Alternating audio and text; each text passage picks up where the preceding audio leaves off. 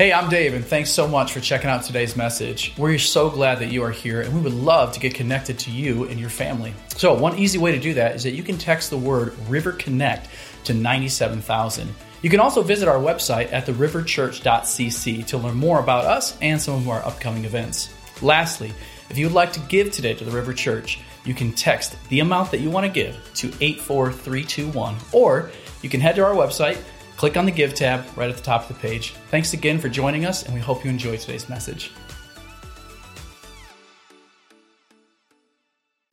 Well, good morning. It's good to be with you this morning. My name is Josh. I'm the location pastor here at the River Church Lake Orion, and I'm so glad that you chose to be here with us today, whether in person or online. I say it on these holidays, but if you're on a boat, I don't like you very much, but I'm glad you're joining us this morning. Not really. I'm glad you're able to enjoy whatever you're enjoying this morning. You joined us this morning online. But first of all, I want to say that Elijah, our family director, did just a great job last Sunday. I appreciate him preaching last week. And yeah, let's go ahead and give him a round of applause.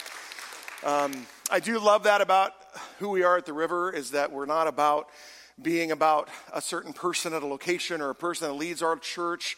We want to lead together. And so every 6-7 weeks, every location pastor of the River Church takes a Sunday off, and it affords somebody else the opportunity to speak. And you get to hear from a different perspective, which is good for you.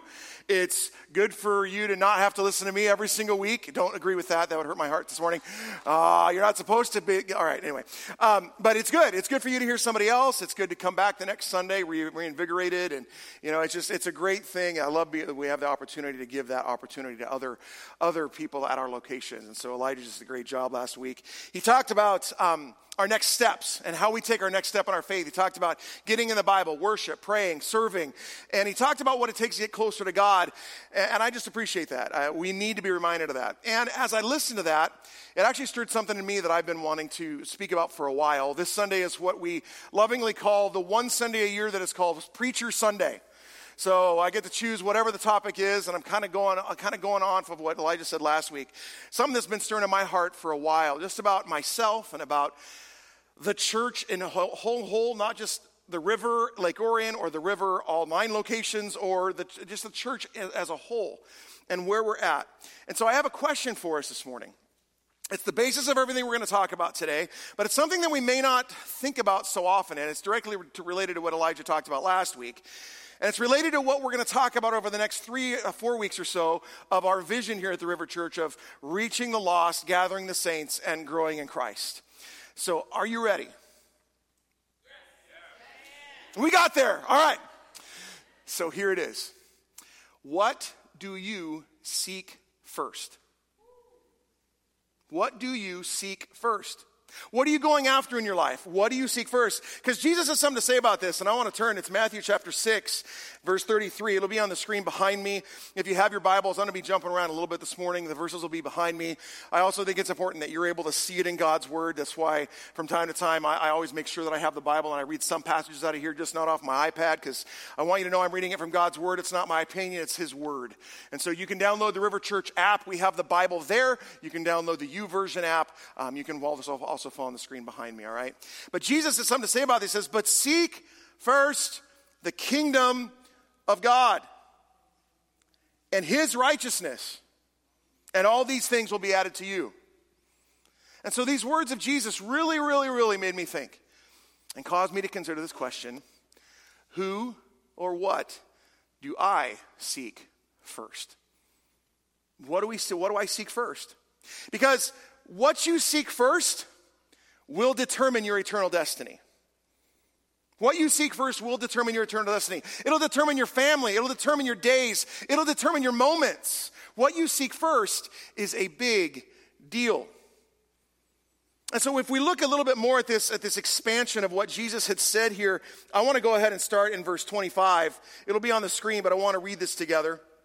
I'll start in verse 25 where Jesus says this: therefore I tell you, do not be anxious about your life, what you will eat or what you will drink, nor about your body, what you will put on. Is not life more than food, and the body more than clothing?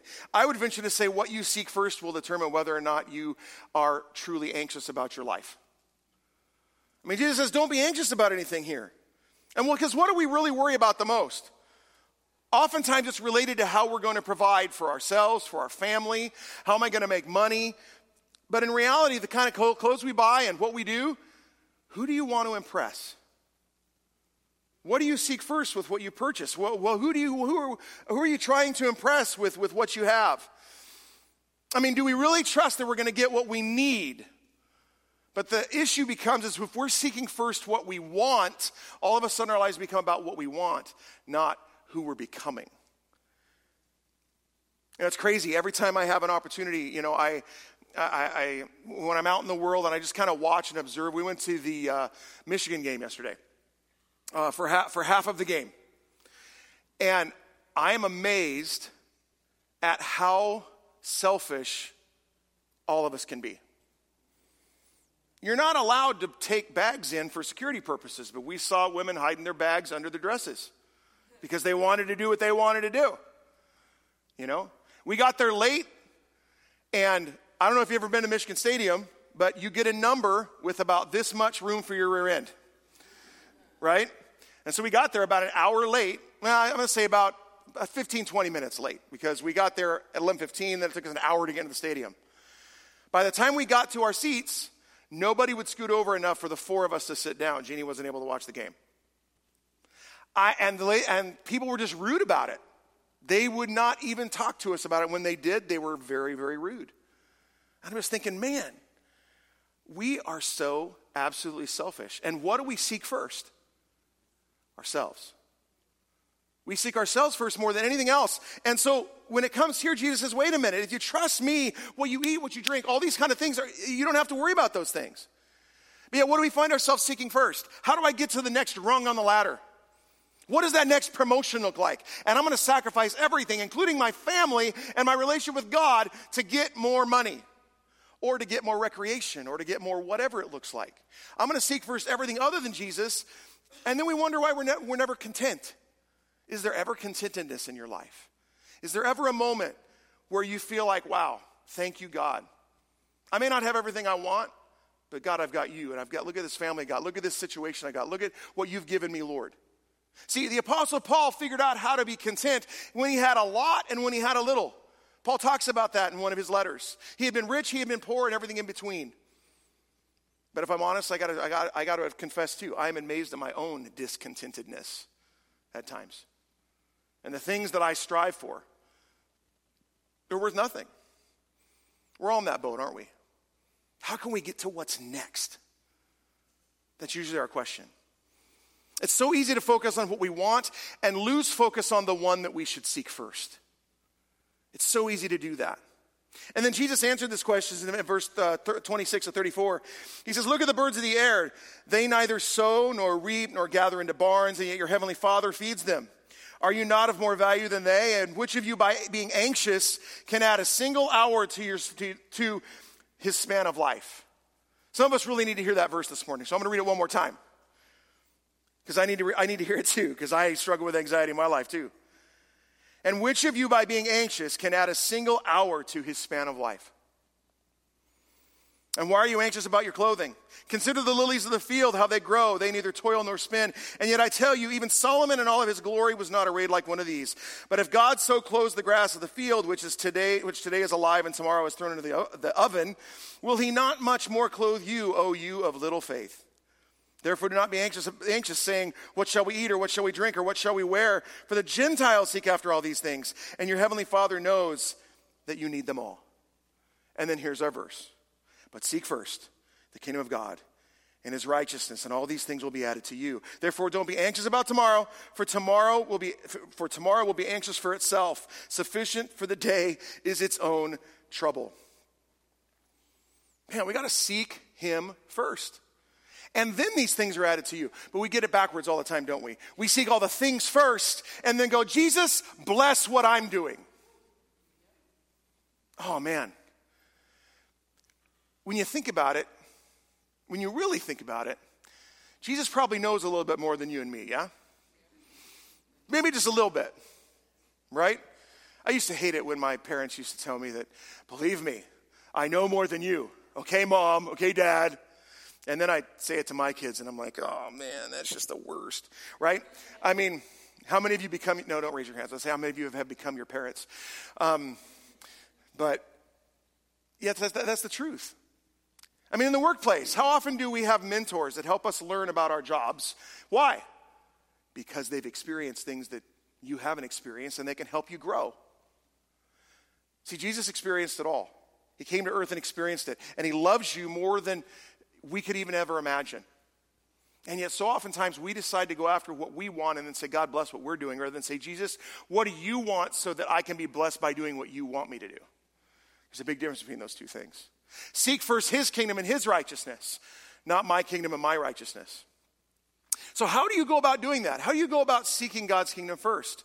That's a great question. I'm glad you asked it. Romans chapter 12. Romans chapter 12 is the next scripture we have to look at this morning, and it relates specifically to what Elijah talked about last week. Romans 12, verses 1 and 2. It's one of my favorite passages of Scripture, and it's one of the most challenging passages of Scripture as far as I see in God's Word. Paul's writing to the Romans, and he says this, I appeal to you, therefore, brothers, by the mercies of God, to present your bodies as a living sacrifice, holy and acceptable to God, which is your spiritual worship. Do not be conformed to this world, but be transformed by the renewal of your mind, that by testing you may discern what is the will of God, what is good, acceptable, and perfect. So we have to be transformed. If we're going to really seek seek Jesus first, we have to be transformed. And how does that happen? By the renewal of your mind. How is your mind formed? By what you put in it. Your mind is formed by what you put in it, what you listen to, whether you're listening to truth or whether you're listening to lies. And the line between truth and lies is sometimes very, very thin. Because I have to remind you this morning, a 99% truth is a 100% lie. I will. There's a 99% truth is a 100% lie. That's just the reality. If any percentage of it is lie, it poisons the rest of it. And that's how we get deceived. We start listening to things that sound really, really good, and it gets our seeking onto something other than who Jesus is because we think it's going to fulfill us more than Jesus will. And when we get our eyes off of him, that's where we fail. And so if we're transformed by the renewing of our mind, how do we renew our mind? Right here. It's with the Word of God. Because this is God's Word to us. This is 100% truth. And if we don't focus on what God has for us in his Word, we can't have our minds transformed. We have to get into the Word. We have to know the why behind what we do, though. We've got to know the why. The why is important. I mean, the reality is, I don't want to eat well. I like pizza and ice cream and pop and all of those things. Can I get an amen in the house this morning? All right. But the reality is, it's not good for me. I spent almost 20 years in youth ministry, and I never stopped eating like a teenager. That's my problem. And so now I'm dealing with those consequences. But why do I want to get healthier? Because I want to be here for my girls' lives. I want to see my grandkids. I want to be married as many years as I can to my wife, Jeannie. That's the why. Doesn't mean there isn't still a struggle, but that's the why. You have to know the why. The why we do what we do helps determine what we seek first. The why we do what we do is what helps determine what or who we seek first. The reason we struggle so much, the reason why things can get so very difficult in every situation is because we get our eyes off of God and we don't understand always the why. I realize life is a lot more complicated than I have time to be able to go into the specifics this morning. We're going to be talking about general principles as we continue. But whether our circumstances change or not, what we seek first will determine how we respond to those circumstances. And the reason we get into the Word of God is because it will transform our minds to understand more of who God is, how he works, and how he loves us. And if we can really understand that and believe that, it will transform your life. If you understand that in every situation you are loved, in every situation there is help, there is hope, there is strength, because you are loved by a God who is ever present. If you begin to understand that, if you live it every day, if you get into God's Word and you hear it said by God himself, it will transform your life. But we wonder why we aren't transformed, because we don't get into God's word. We really don't. And there's a reason why getting into God's word can be the hardest thing we can do. Many of us here go, well, I'm told all the time to read the Bible. I have no idea where to start. I'm going to give you some basic principles this morning. I'm preaching today, all right? I'm about to move into some teaching because I wanted to give us something really practical on what it means to dig into God's word, on how to do it, on a devotional level, on a daily level, to be able to do that. But there's a reason why we struggle with getting into God's word. It's kind of like going to the gym. Getting to the gym is the hardest part of getting to the gym. Actually getting there, actually getting in the car or whatever it takes to get to the gym is the hardest thing. Once you're there, you're like, well, I'm here now. I guess I might as well get on the stinking treadmill. But you have to get there first, right? So there's a quote from J.I. Packer, who's a renowned theologian. He wrote the foreword to Knowing Scripture for his friend R.C. Sproul. And this is what he wrote in this foreword. He said this: if I were the devil, please, no comment, one of my first aims would be to stop people from digging into the Bible. Knowing that it is the Word of God, teaching people to know and love and serve the God of the Word, I should do all I could to surround it with the spiritual equivalent of pits, thorn hedges, and traps to frighten people off. With smug conceit, no doubt, as if receiving a compliment, I would acknowledge that wise old Jonathan Edwards had me absolutely pegged when he wrote, "The devil never would attempt to beget in persons a regard to that divine word which God has given to be the great and standing rule. Would the spirit of error, in order to deceive men, beget in them a high opinion of the infallible rule and incline them to think much of it and be very conversant with it? The devil has never shown a mortal spite and hatred towards that holy book, the Bible. He has done all in his power to extinguish that light. He is engaged against the Bible and hates every word in it. I would labor every day to prove Edwards' words true. How? Well, I would distract all clergy from preaching and teaching the Bible and spread the feeling that to study this ancient book is directly a burdensome extra that modern Christians can forgo without a loss." In other words, the Bible's too hard to understand. How many times have you thought that before? Don't raise your hand, but how many times have you thought that before? I should broadcast doubts about the truth and relevance and good sense and straightforwardness of the Bible. And if any still insisted on reading it, I would lure them into assuming that the benefit of the practice lies in the noble and tranquil feelings evoked by it, rather than in noting what Scripture actually says. In other words, I'm going to come to God's Word to feel good. I'm not actually going to do anything about it. How many times have you had that thought before? At all costs, I would want to keep them from using their minds in a disciplined way to get to the measure of its message. If I were the devil, taking stock today, I think I might be pleased at the progress I had made. But I would be very far from pleased to see this book by my friend, which is who wrote Knowing Scripture. Man, God's Word is so important. You wonder why it's so hard to get to it? Because you have an enemy that doesn't want you to get to it. Because he knows it'll transform your life. He knows it'll transform your life. So, first of all, we have to understand and remember that the Bible is our authority and it is the Word of God. These are God's words to you. And if you have questions about that, please ask me.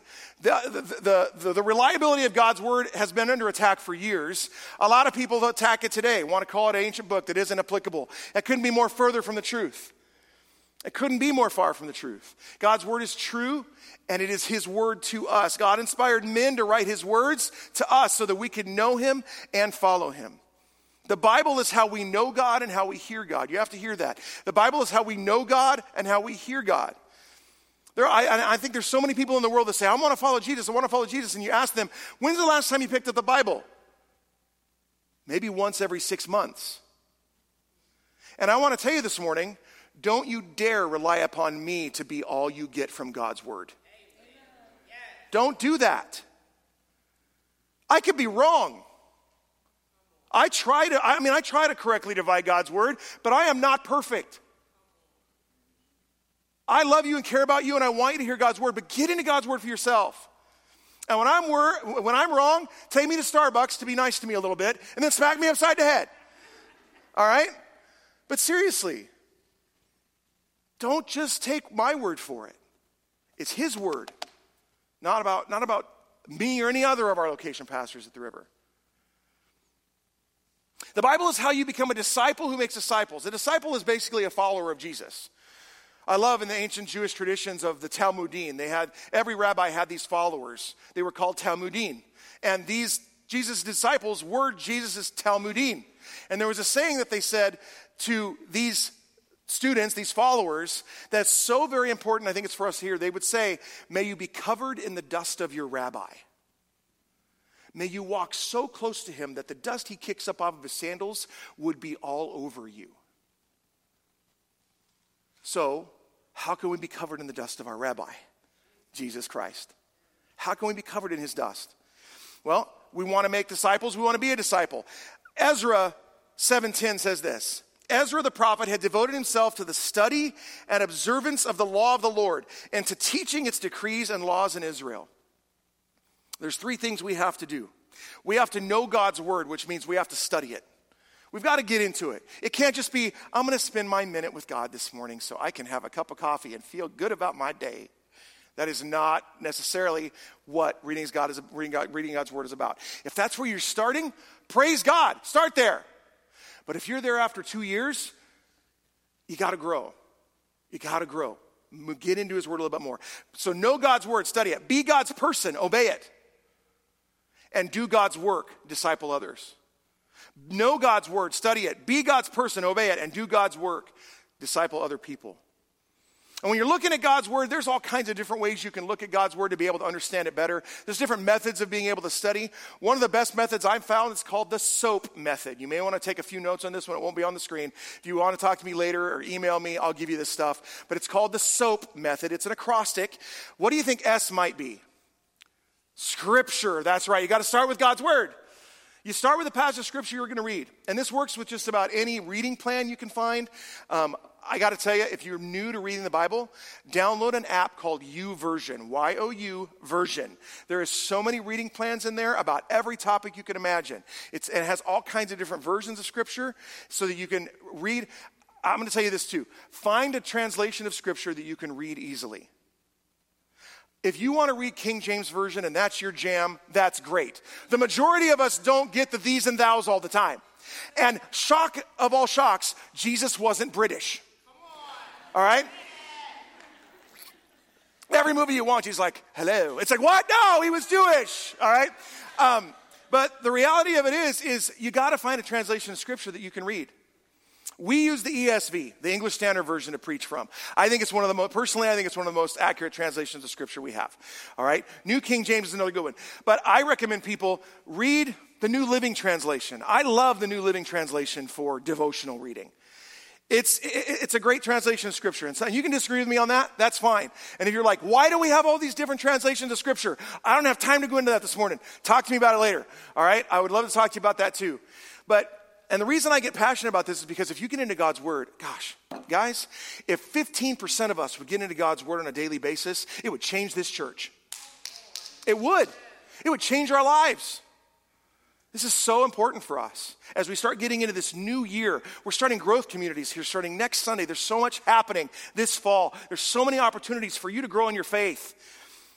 And we have a bunch of people in the Lake Orion community that need Jesus. How are we going to carry him with us everywhere we go? We got to be in God's word about it. We got to be in God's word. So you start with Scripture. You have to actually read it in order to understand it.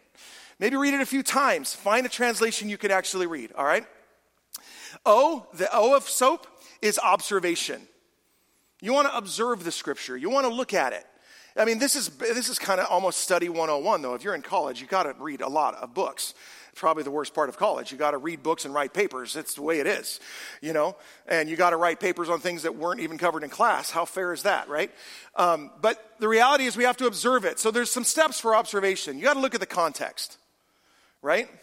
So if I'm reading a verse in the Bible, we have to be careful with this one because you have to observe it well. This is called loosely a hermeneutical method. In other words, a way of interpreting Scripture. Let me tell you this. There's a lie going around all around the world today that people say, well, that's your interpretation of it. My friends, there is one correct interpretation of Scripture, only one.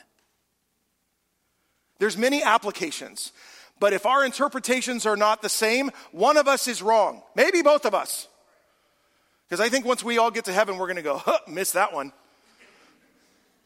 Because we're all imperfect, right? That's another reason. I'm kind of jumping around today, but that's another reason why we keep the main thing at the river. Jesus and him crucified. We're going to keep him the main thing. We can be from different backgrounds and different stuff, but if we don't believe Jesus and him crucified, then that's the message of the entire Bible. That's super simplified, but it's what it is. So we have to look at the context. You got to look at who wrote it. Who wrote that passage of Scripture? Why did he write it? What was his personality? Who was he writing to? Who was his audience? You know, there were some things I was taught in a very conservative Baptist church that I just accepted because my pastor told me. And years later, I looked at it and I went, there is no way that Paul meant what I was told. There's no way that you can get that interpretation for what Paul would have understood. And there's also no way that the people that he was writing to could have ever thought the things that I was taught. I mean, that may fit our own theology, but it doesn't fit the context of what was being said. So you have to understand that. And I've said this before.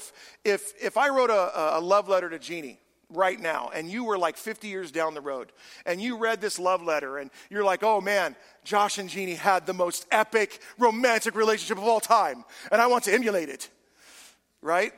And I said something about walking on the beach is the way I love her, and you think, the only way I can show love is by walking on the beach with my wife, right? Yeah, some of you are like, amen, praise Jesus, right? But would that be a correct interpretation of that letter that I wrote to Jeannie? No. But yet we do that with God's word all the time. We have to understand that, yes, the Holy Spirit is definitely in these words, and he helps us understand them. But God's word is also still a literary work that we have to understand context. Look the verse before, look the verse behind. Always do that. Ask good questions of the text. Ask good questions. What does the author mean? What did the audience hear? And what's the point of what the author's trying to say? Again, this is super basic, but I want to give us some basic rules and ideas for understanding Scripture. So S, Scripture, O, observation, A, application. James 1:22-25 says this, be doers of the word and not hearers only, deceiving yourselves. For if anyone is a hearer of the word and not a doer, he's like a man who looks intently at his natural face in a mirror. For he looks at himself and goes away and at once forgets what he was like. But the one who looks into the perfect law, the law of liberty, and perseveres, being no hearer who forgets, but a doer who acts, he will be blessed in his doing. There's a big difference between knowing and understanding God's word. For some of us in this room, you have a distance between you and Jesus of 16 inches.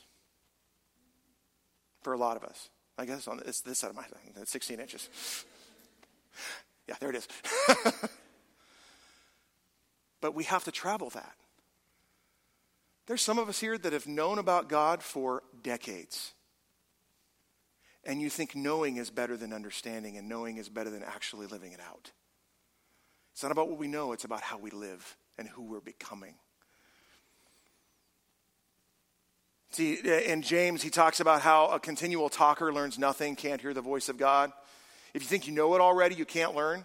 Gosh, don't we hear that in our culture all around today? I know it already, so I'm not going to listen to you.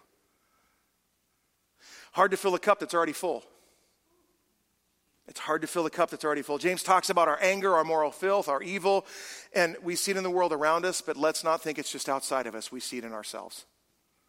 We see it in ourselves. I see it in my own heart, my own thoughts, my attitudes.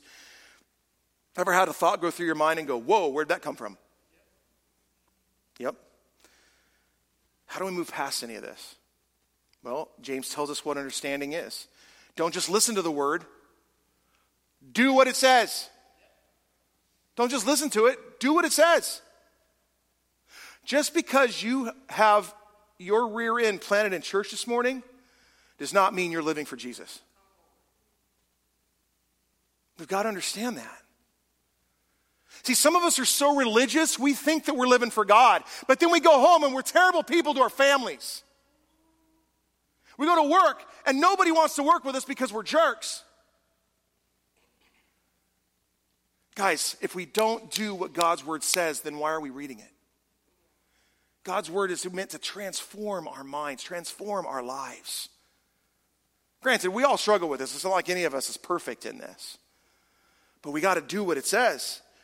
Because what happens is that he illustrates it by, like, it's like going and looking in a mirror and like intently looking at this mirror and looking at all your face looks like. I looked at myself this morning and I went, yep, wore my hat backwards yesterday at the Michigan game. I have a line right across my forehead. So if you saw that, that's what happened. Hat backwards, sunlight. Yeah, sun does those things. But it's like looking at yourself and going, you turn around and go, wait a minute, what do I look like again?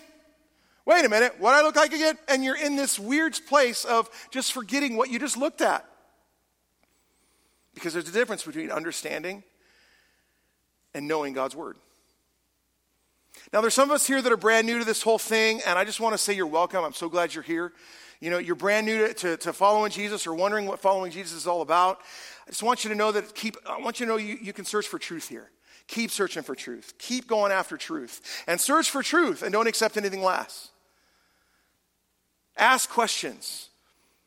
I want you to know you're loved, and I want you to know you can belong here. And if you ever have questions, please let me know. Go to guest services. We'd love to speak with you about those things. And there's some of us here that are truly wanting to seek Jesus and follow after him, and you're like, I'm in God's word. I'm trying to study it. I'm trying to understand it. That's great. Keep going. Keep moving forward. Keep letting God's word change you. But there were some, probably even the majority of us in this room this morning, that have looked in the mirror from time to time, and we forget what we look like. Because again, there's a huge difference between knowing and understanding God's word. For some of us, we listen to the word. You might even listen to other location pastors here at the River. You might even go to other churches and listen to other people on YouTube. You might go to a community group, and maybe you're watching a DVD of somebody talking about the Bible. You discuss the Bible with that group. You attend a Bible study and talk about the Bible. That's great. But for many of us, when you look at God's word, you know it, but you don't understand it because you don't live it. Out of sight, out of mind. The listening lasts for a couple days, but then it's gone. My friends, we can do a lot of good things and not know Jesus. We got to go after him. You have to be in God's word so it continually transforms us. And it's a struggle for all of us. It's a struggle for me too. One of the hardest things I struggle with is that being a pastor, I'm in God's word all the time, but my struggle is I read it for other people and not always for me. And so I have to focus and go, no, wait a minute, God, what do you have for me in this? Not what do you have for everybody I'm going to speak to? Because it'd be really easy for me to compartmentalize that. And I have to guard against that all the time. Sometimes I do a okay job of it, and sometimes I really don't. So let's pray for each other in this. Because again, we have an enemy that doesn't want us to know God's word. And then, how you begin to really do it, to apply God's word to your life, you have to look at it and you have to linger in it. You have to look at it, you got to read it, and you let it go into you after you've observed it though. Because here's the thing, if you observe it incorrectly, if you interpret God's word incorrectly, your application will not be truth. My friends, I'm just going to throw this out there, it's how we got so much prosperity theology in the church. Because people read specific verses in the Bible and say, oh, Jesus wants me to be healthy, wealthy, and wise. No, he doesn't. It's not that he doesn't want good things for you, but my friends, people get sick and die. You may not be rich. Was Jesus rich? No. We have to interpret it correctly. So that's why this is so important. Observation is important. Application and how we live it out is so important. And how do we wrap it up? With the P, we pray. And we ask for God to help us live it. We ask for God to give us the strength to understand it. We continually bathe it all with prayer. Scripture, observation, application, prayer. I wanted to give us something really practical this morning. It's really, I feel like I'm skipping the rock right off the top, but something to be able to walk away with this morning. I love what Elijah said last week about praying God's word back to him. And a way you do that, Psalm 23, the beginning of that passage is, the Lord is my shepherd, I shall not be in want. So you read this passage of scripture and man, you're struggling with maybe making ends meet, I don't know, and you go to God and you say, God, Lord, I'm going to trust you to be my shepherd, to lead me and to give me what I need. God, your word says that, and I'm going to pray this right back to you. And you can do that all over scripture. The promises of scripture you can claim. Are you reminding God of his promises? No. You're reminding yourself that God holds you. It's another way of applying God's word through prayer. Remember, prayer is a response to what you've heard from God, and it's a deep part of your relationship with God. I want to get back to seeking first as we close this morning. Again, we have to do it. We got to get into God's word and then we actually live it. And how do we see this in Scripture? Well, the first church devoted themselves to Jesus and his teachings. Listen to this, Acts 2:42. It says, and they devoted themselves to the apostles' teaching and the fellowship and the breaking bread and the prayers. They devoted themselves. The thing about this verse is that the action word devotion there in the Greek, it's called an imperfect word, and that means it's never done.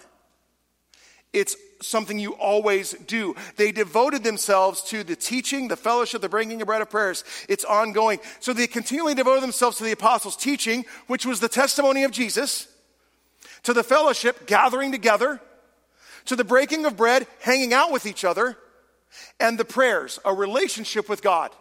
They devoted themselves to that, not just for an hour on Sunday morning.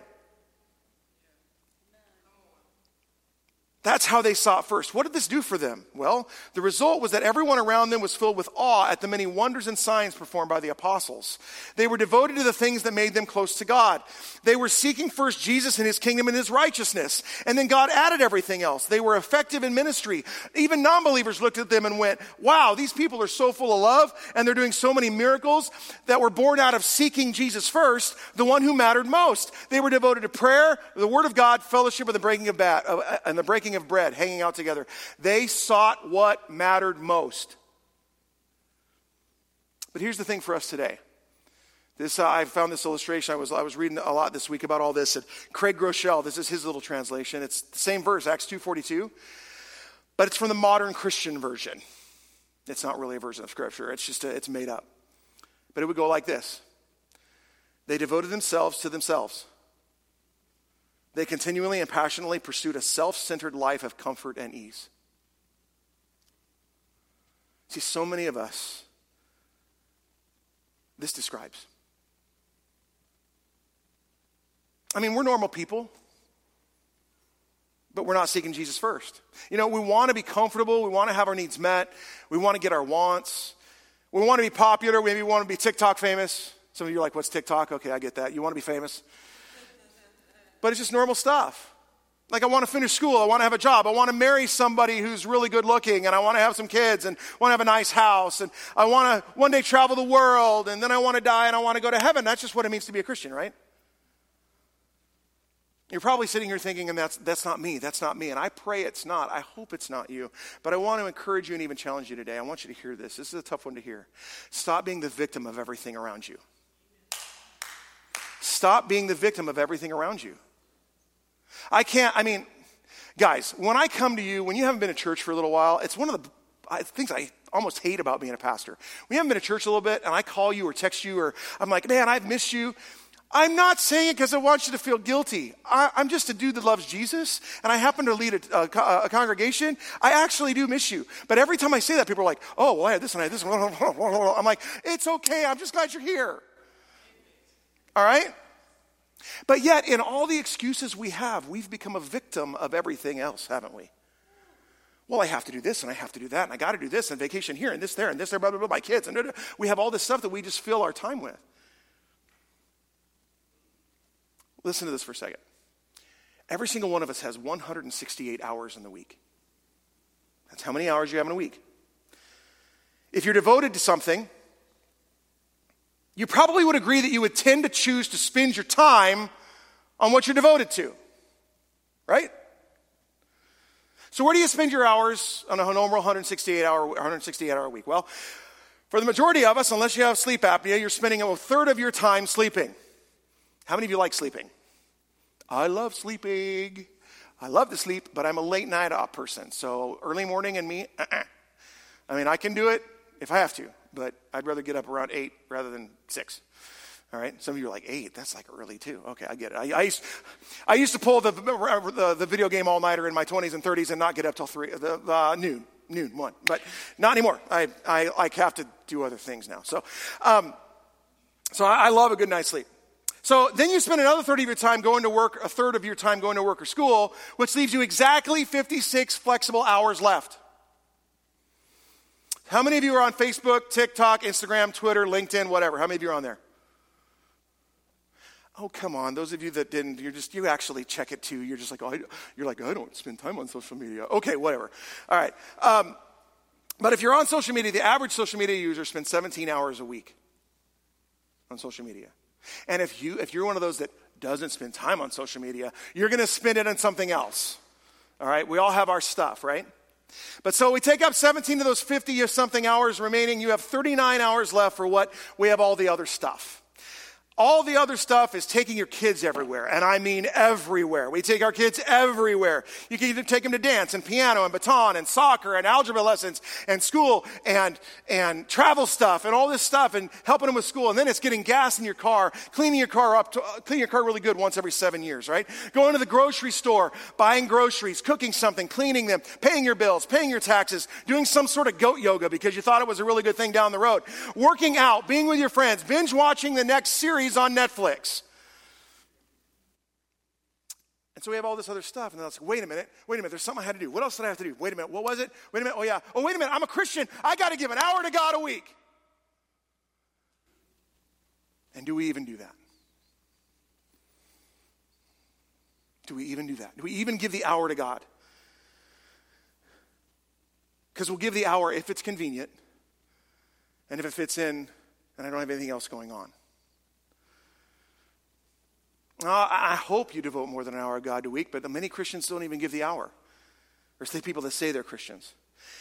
And if I'm going to state what's obvious, if you only give an hour to a week of anything, you're not devoted to it. You're not. You're not going to grow or improve. If you exercise 1 hour a week, you're going to grow in that?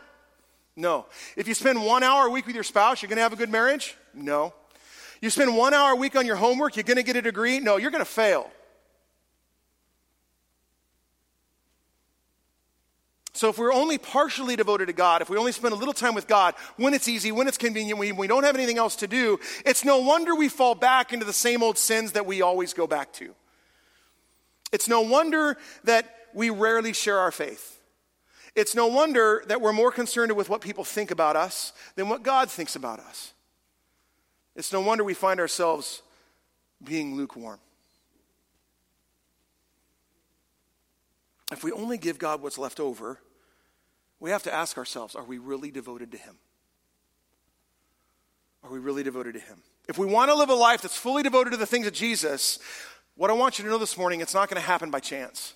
It's not going to happen by accident because all that other stuff just seems to take over. It all takes over. And can I encourage you, especially those of you that are younger with families, I don't want anybody here to hear me say that you shouldn't go on vacation, you shouldn't spend time with your families. That's not what I'm saying. But can I encourage you in something? When you're on vacation, don't take a vacation from Jesus. When you're on vacation with your family, what kind of a testimony is it to your children to say, look, we may be not at our church on a Sunday, but for this hour, we may be on vacation, but we're going to go find a church and worship Jesus because He's that worthy. We're still going to give time on vacation to our God. On the flip side, what does it say if you don't do that? What does it say that every Sunday you're like, oh, well, I have sports and I have all this stuff? What does it say about the importance of Jesus in a life? My friends, what one generation does sporadically, the next generation does consistently, and the next generation believes it to be truth. We have to be cautious about this. We want to know why our country, why our churches, why so many things are where we are, because we're not devoted to the one we say that matters most. We've got to be devoted to Him because He's worthy. And the why is because He saved my soul. I wouldn't be the man I am today without Him. I would probably be divorced and my girls would be fatherless because I'm a jerk without Jesus. I know that about me. I'm a selfish wretch. And Jesus has changed me. And He'll change you, but if we're not devoted to Him, we can't wonder why we are where we are. But here's the bottom line this morning. What we have to walk away with. Seeking God first means pre-deciding that you will follow Jesus in every situation. We have to decide ahead of time. Not in the middle of the situation, but at the beginning, right now, today, when you get into God's word, I'm going to decide that today, this week, this month, this year, whatever it looks like, I'm going to pre-decide that I'm going to follow Jesus in every single situation. Because nobody becomes a spiritual giant overnight by going halfway with Jesus. But if we would seek Jesus first, what did he say? All these things would be added to us. If you seek Jesus first, you're going to be the spouse that your marriage needs. If you seek Jesus first, your kids are going to have the parent that they need. If you seek Jesus first, your career can be God's mission field for you. If you seek Jesus first, you can have the peace that passes all understanding in any circumstance that comes your way. It's not always going to be easy, but you can know you're held. Seeking Jesus first can change your circumstances. It might not, but it will change you in the midst of your circumstances. My friends, this is not a get-rich-quick scheme. It's not. It's not like everything, you follow Jesus today and everything will be easy.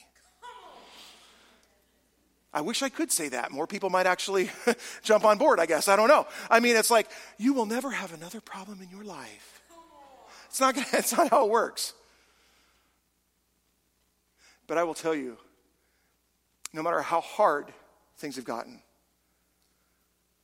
I know that my God is with me, that he hurts with me, that there's always a way out, that he hasn't left me, he hasn't forsaken me, even though it feels like it sometimes. John 15:5 says this, Jesus' words, I am the vine, you are the branches. Whoever abides in me and I in him, he it is that bears much fruit. For apart from me, you can do nothing. How does a branch live? How does a branch live and produce fruit? By and through the vine. By and through the vine. So what are the rules in this verse? Jesus is the? Who is he? Jesus is the? Vine. Come on, with conviction, people. Jesus is the? Vine. That's right. We are the? Jesus is the vine and we are the branches. I don't know if you knew that song. Maybe not. You're like, what did he just do? Learned it in Sunday school years ago. Those of you that have been in Sunday school most of your life, you knew exactly what I just did. All right? Us Christians sing weird songs in children's church. You know, it's just weird. But it's teaching scripture, right? Jesus is the vine, we're the branches. See, it's easy to look around and think that everything is happening to us and have excuses for why we live the way that we do and why we aren't seeing God work. It's because what we do is what's most important to us. Hear that this morning. What you do in your life is what is most important to you. Jesus stands waiting for you. He loves you. He died on the cross for you. And he is like that prodigal father, the father of the prodigal, waiting at the top of that hill, waiting for you to crest that hill. And he will run to you, but you've got to take a step toward him. He waits for you. But you do in your life what is most important to you. You got to stop being a victim of your schedule. You got to stop being a victim of your desires. Because you're not a victim. If you know Jesus this morning, you are more than a conqueror. But we live like peasants. You do what is most important to you. And what we do is determined by what we seek first. See, when you start seeking Jesus first, you don't have to come to church anymore. You don't have to get into God's word anymore. We don't have to pray. Because if we look at it that way, we're seeking someone or something else.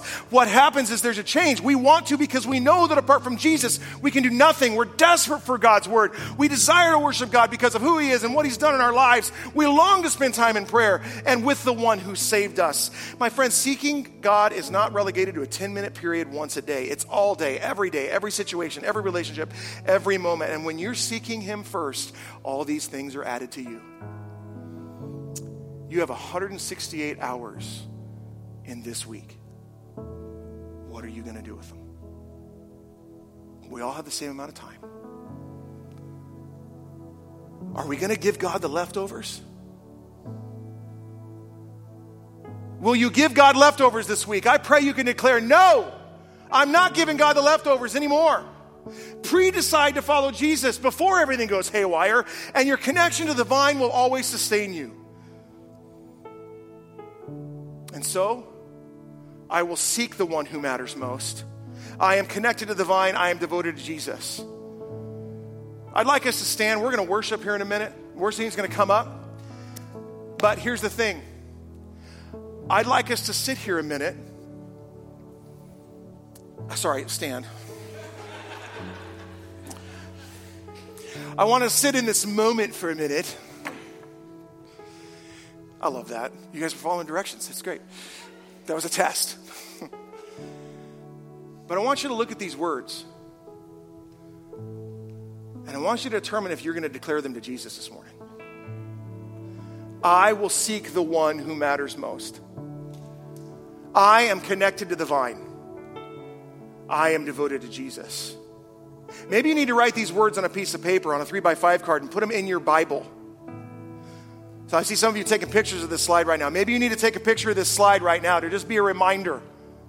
Maybe this is something you need to say at the beginning of every day that says, I will seek the one in this day that matters most. I am connected to the vine who is Jesus, and I am devoted to Jesus. Let's not give God our leftovers anymore. Don't be a victim of your schedule. Don't be a victim of your life. Be more than a conqueror who Jesus has made you to be, and be connected to the vine. Let's pray. Jesus, we love you. We thank you for your word. God, I am so grateful for your grace and mercy. Because while I believe this to be true, God, there are so many times I need to live it too. And I am thankful that your grace and mercy covers my screw-ups. That it covers my excuses that I have when I'm not living for you the way I should. But oh God, in the middle of all that, I pray that all of us would be in your word so that our minds can be transformed. And so that we can truly say that I am committed to the one that matters most. I will seek the one who matters most. I am connected to the vine, and I am committed to you, Lord. I'm committed to you, Jesus. God, draw us close. If there's anybody here this morning that doesn't know Jesus, doesn't know you as their Savior, God, I pray that they would understand, God, that you died on the cross for their sins. You paid the penalty for their sins. And that, Jesus, you are calling them to come to you. And if they would just call on the name of Jesus, if they would call on the name of the Lord, they'd be saved right where they sit. God, I pray your Spirit would move among us. Help us be connected to the vine, Jesus. It's in his name we pray.